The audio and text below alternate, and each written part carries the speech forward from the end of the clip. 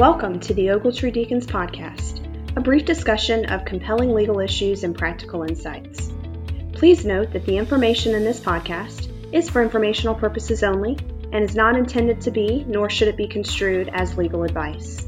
You can subscribe to this podcast on Apple Podcasts or through your favorite podcast service. Please consider rating and reviewing so that we may continue to provide the content that covers your needs. Please enjoy the program. Hi, this is Chris Olmstead. I'm an attorney and shareholder in the San Diego office of Ogletree Deacons, and welcome to the podcast. A topic I've been thinking about lately as we emerge from the pandemic is we've got a large group of people who have been working remotely for going on a year or more, and they've been through a lot. And so I'm getting a lot of calls from clients about the legal technicalities of bringing people back to work and what sort of workplace protocol should be followed. And in the midst of all that discussion, I'm getting a lot of comments and questions about employees who are changed or different. They don't seem to be the same person that the employer remembers them to be from a year ago. And so I'm noting that that's a common theme in a lot of the discussions I'm having with clients. And so I thought for today's podcast, I'd bring in an expert who has some insights and some thoughts on this very topic, and maybe will help HR professionals, managers, in-house counsel recognize what's going on and perhaps anticipate the issues and have good solutions. Today, I have with us Suzanne Hoffman. Sue, good morning. Good morning, Chris. Thank you for joining me today. Let me say a few words about Dr. Hoffman. She's a California licensed psychologist, organizational consultant, and trainer who's worked extensively with a variety of private corporations and public entities, consulting in areas of workplace violence prevention, management and organizational development, employee wellness and resilience, and critical incident debriefing. Dr. Hoffman's recognized as a sensitive and effective speaker and expert consultant. She offers practical direction to human resource management professionals and provides pragmatic solutions for dealing with inappropriate, emotionally enraged, and potentially dangerous employees.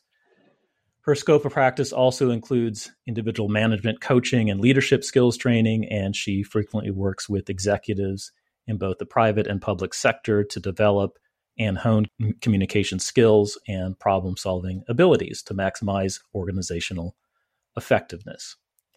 Dr. Hoffman holds an undergraduate degree in psychology from San Diego State University and earned both a master's degree and doctorate in clinical psychology from California School of Professional Psychology in San Diego. Again, welcome, Sue, to today's podcast. Thanks, Chris. You heard my little introduction, and I wanted to get some initial reaction or feedback from you. Are you seeing the same thing or hearing the same things I am about this post-pandemic transition with workers coming back to the workplace? You know, we really are. We've gotten calls from a lot of our clients about this idea about how do we transition people back into the office. You know, people have been working from home since March 2020, many people in many organizations. And at that time, you know, many of them faced tough choices about the sudden transition to remote work. And we were looking at things like new technology, remote meetings, you know, trying to provide support for our employees. And all of that happened within about the last year and a half. But now, as we see sort of vaccinations ramping up, businesses are facing new decisions about how and when, you know, employees should be returning to the workplace. So what we're seeing is for some people, remote work was really a welcome change in lifestyle for them, right? That provided independence, a chance to work that really fit their lifestyle and goals. For some people, it's really, really stressful. You know, they had to stay at home and not only do the jobs in a new kind of way, but they had to take care of families and kids. So lots of folks are going to have sort of mixed feelings about a return to the workplace. And then you pair that with new concerns about safety. And I think it's going to be a complex issue. Yeah, I see the same thing. You really think about it, we're in a historic time. Can you think of a precedent in your career or similar circumstances where employers and employees alike have had to face a similar transition like this one? I really can't think of anything specifically like the pandemic where we as a nation have really faced these kinds of challenges related to a virus. But probably the thing I would compare it to that might be the closest is when there maybe has been a trauma in the workplace, a death in the workplace, a tragedy in the workplace, where people have been really forced to look at how they do their jobs, how they come back post trauma, and how they relate to each other, and also how management relates to their employees and brings them back in an empathic and supportive kind of way. Yeah, that's a good point. One thing that comes to mind, but is nothing close to the COVID-19 pandemic, would be some natural disasters.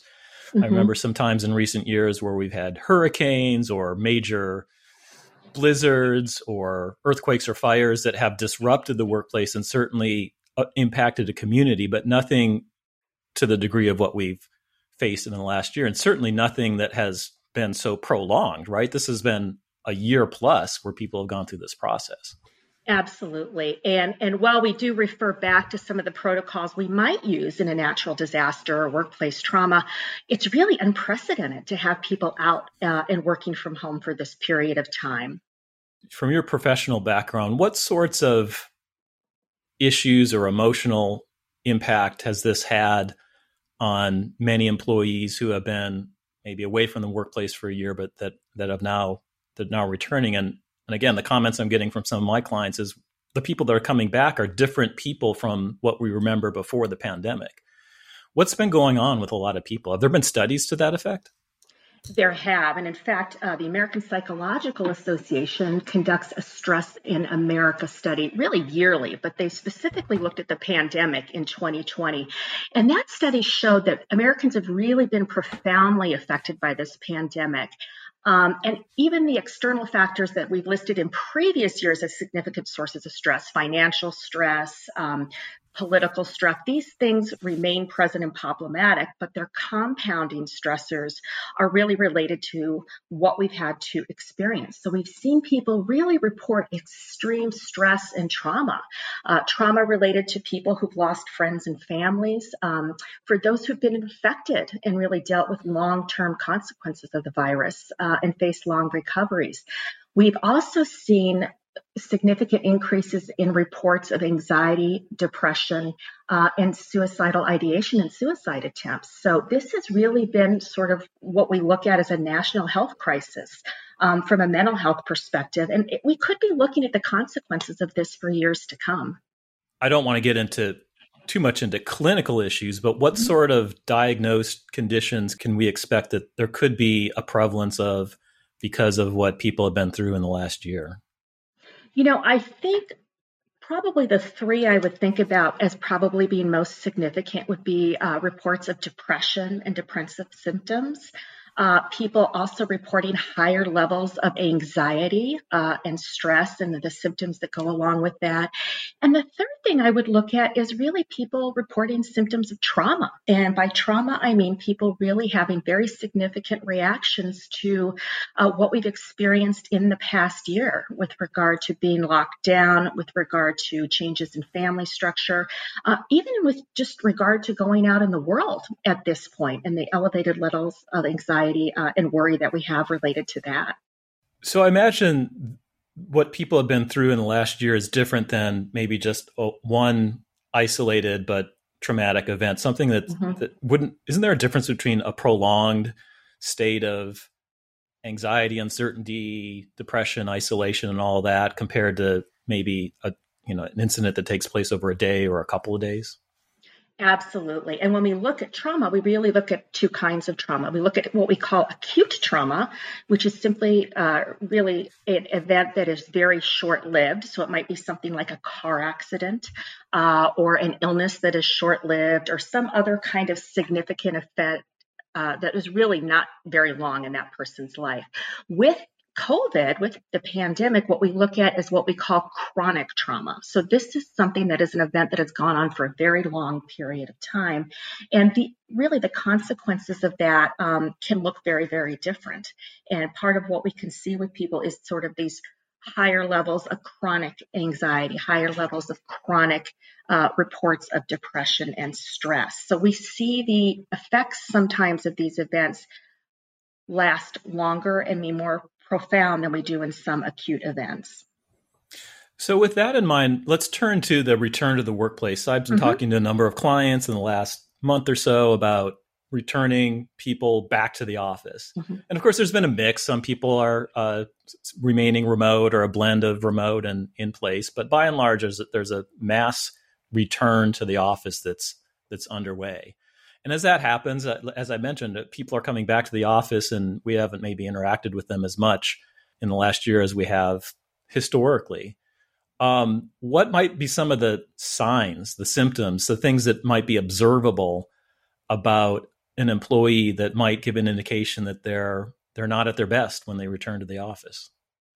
That's a great question. And I think even before we get to that, one thing we might want to look at is what are people going to really be anxious about as they come back to the office? So, I think first and foremost, what we're going to be hearing is people being concerned about health and safety issues as they return to the workplace. So things like who is masked, who is not masked, do we have masking policies? Does that protect me?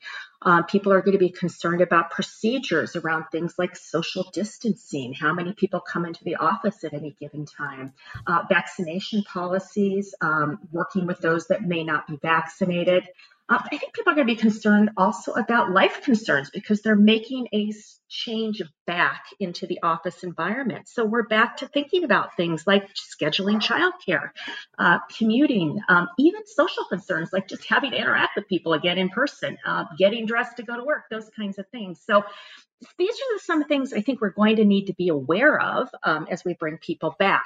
Signs that somebody may be struggling could be things like changes in their job performance, seeing a decrease in how effectively they do their jobs, decrease in attendance, and certainly changes of level of engagement and focus for that employee are going to be something to really pay attention to.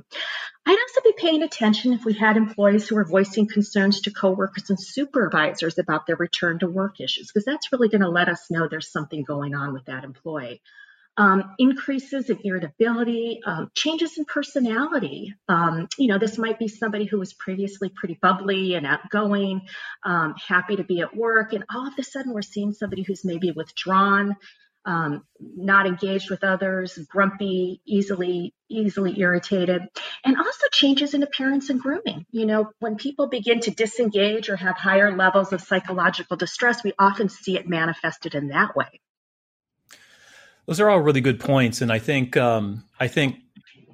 keeping an eye out for those sorts of signs and symptoms is important. From the legal standpoint, we lawyers are often talking about the careful line, almost like a tightrope walk, that HR and legal professionals need to follow, because first and foremost, we're concerned about the welfare of the employees, of course. Secondly, of course, we want them to be productive, efficient, good team members, and so forth. But third of all, we've got to be aware of legal parameters. California and federal law, in particular, deal with issues regarding privacy and disability, perceived or actual. And so getting into sort of an armchair psychologist role, I think, is a huge mistake for employers.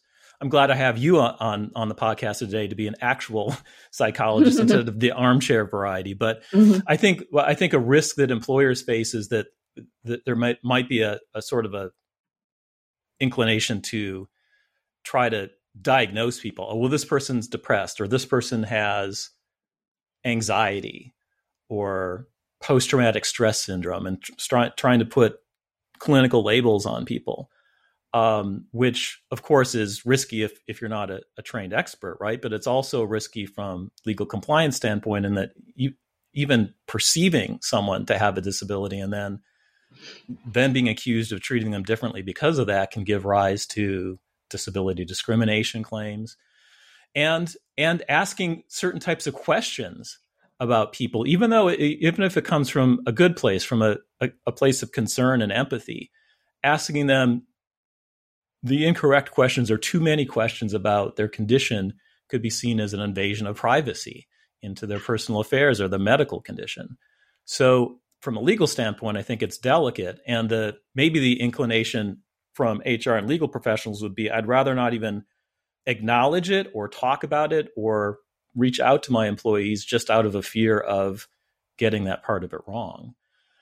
But I think there are things that employers can do to help employees transition back to the workplace and get them maybe the help that they might need if all is not going smoothly. So, Sue, why don't we talk about that for a few minutes? What are you seeing employers doing, or what do you think is a best practice? I think that's a great question. Those are great points. And as we transition people back, I think one of the first and most important things employers need to do is really acknowledge the impact. This pandemic has had a significant impact on our country. It's had a significant impact on our workforce, and perhaps to varying degrees, depending upon what people have experienced. But we need to acknowledge that people are coming back to work different than when they left on March 15th. And some of you will have new hires that have been hired during the pandemic and only worked from home. So it will be important to look at how they will be introduced and integrated into their on-site work groups. But what's going to be really important as we acknowledge the impact is really to be checking in with everyone, and especially those that might be manifesting the changes that I talked about, or other things that might be of concern. And Chris, you brought up a really good point. We don't get into diagnosis ever, but what we can look for is what I call behavior changes. If we see those changes in behavior, that is something we can inquire about and help from there if we know someone is struggling. So it might be important for us to train our managers on what to look for. If we have an employee who's has these changes, is irritable, is showing up for work late, if their performance is declining, how do we ask if someone is doing okay, and what resources do we have available to provide to them? I was going to say that I think that's a really good point. I think there might be an inclination for some managers to, I don't know, the old saying, crack the whip, so to speak, is just to get immediately on someone who is exhibiting some unusual behaviors and, focus purely on getting them immediately back up 100% to speed like it was before. And maybe there needs to be some more acknowledgement that some people may need assistance in the transition process, and maybe also be aware of some of the resources that you just mentioned. For example, an EAP plan. How might that help an employee who's having a difficult time transitioning back into the office? Well, many of our clients have employee assistance or EAP programs. And these are programs that provide counseling as a part of their employment with that particular organization that they work for. So often they have contracts with Blue Cross, Blue Shield, or other providers. And I've seen programs where people can get somewhere between 3 and 12 sessions of counseling that are covered by their benefit for working with that organization.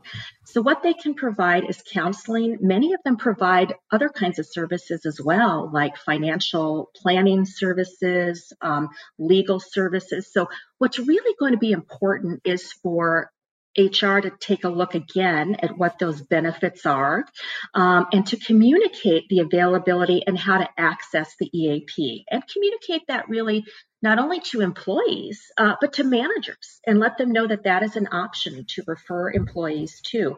It's also going to be really important to make sure that employees understand that EAPs are confidential. So if they go and they're having some distress related to work, that would be a confidential visit for that employee. It's really an excellent benefit. I think maybe it's something historically that has been present, but maybe underutilized. And it might be a great time for Human Resources Department to revisit what services are available, maybe talk to the individuals who are providing the EAP service and understand in more detail what is available, especially in the current circumstances. And then, like you suggest, I think it's a great idea not only just to keep that in the HR department, but to educate managers, supervisors, people out in the field about what resources are there and what's available in order to help funnel people into the program if the help is going to be needed and helpful. Absolutely. And I might add that I would also, as we communicate with managers about how to provide those resources, to also let managers know that they should be consulting with HR if they have a concern about an employee, that it's not something they have to manage on their own if they feel like this is something that may be a little bit over their heads. So I would encourage that consultation with HR if they have a concern about a particular employee. So, Sue, I think you mentioned a couple great points. So number one is communicating with employees to, I think, acknowledge what they have been through and to communicate with them about what's being done in the workplace to help them transition back and what is being done to keep them safe and all that. Obviously, being aware of a program like EAP and referring to people to those programs when necessary.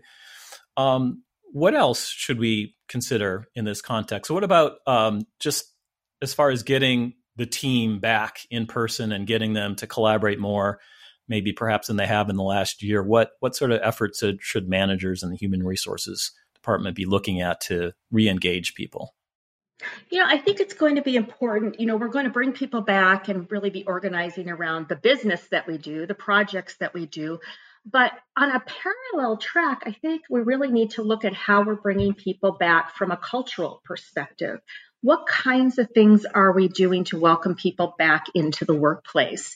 If people are coming back into that office environment, can we schedule extra meetings? Could we schedule lunch together, happy hour together? I think it's really going to be important too, if we have people who are working in a hybrid model or we have people who remain at home while they're doing their jobs, that we find ways to integrate them as well and not forget about them once we have everybody else back to the office. So really taking a look at what we're doing to keep everybody involved. And as I mentioned too, you have new employees that maybe were hired during the pandemic and haven't even set foot in your offices yet. Yeah, you're meeting them for the first time, right? Sure, in person. Absolutely. So we've seen them on Zoom, but we haven't had a chance to meet them in person. So they might kind of feel like they're the outsider in some sort of employee clique if everyone who's old friends gets back together and then all of a sudden there's this stranger in the midst, and maybe we ought to be sensitive to that and make sure that they're integrated. Maybe take extra effort to make sure that they're integrated into the culture as well.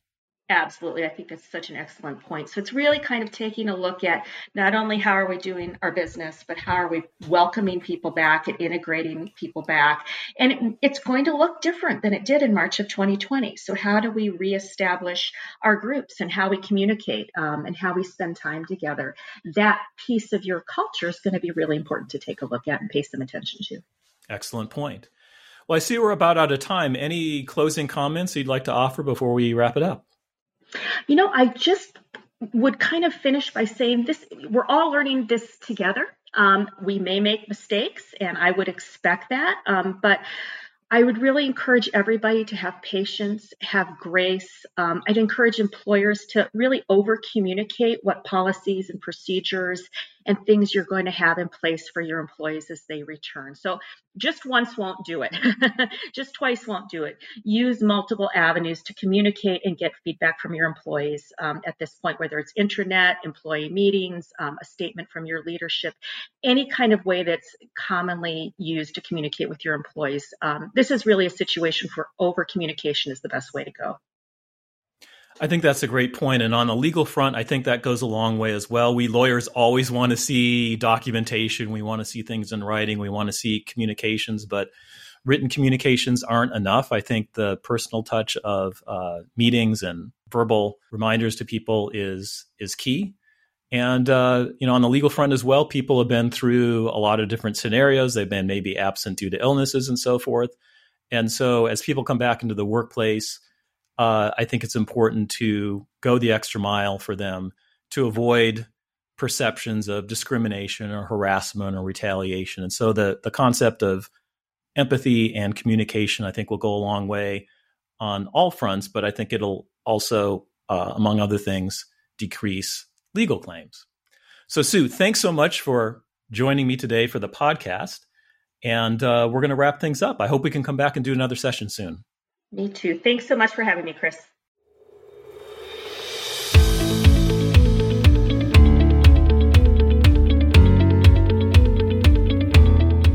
Thank you for joining us on the Ogletree Deacons podcast.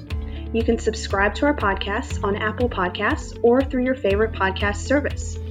Please consider rating and reviewing so that we may continue to provide the content that covers your needs. And remember, the information in this podcast is for informational purposes only and is not to be construed as legal advice.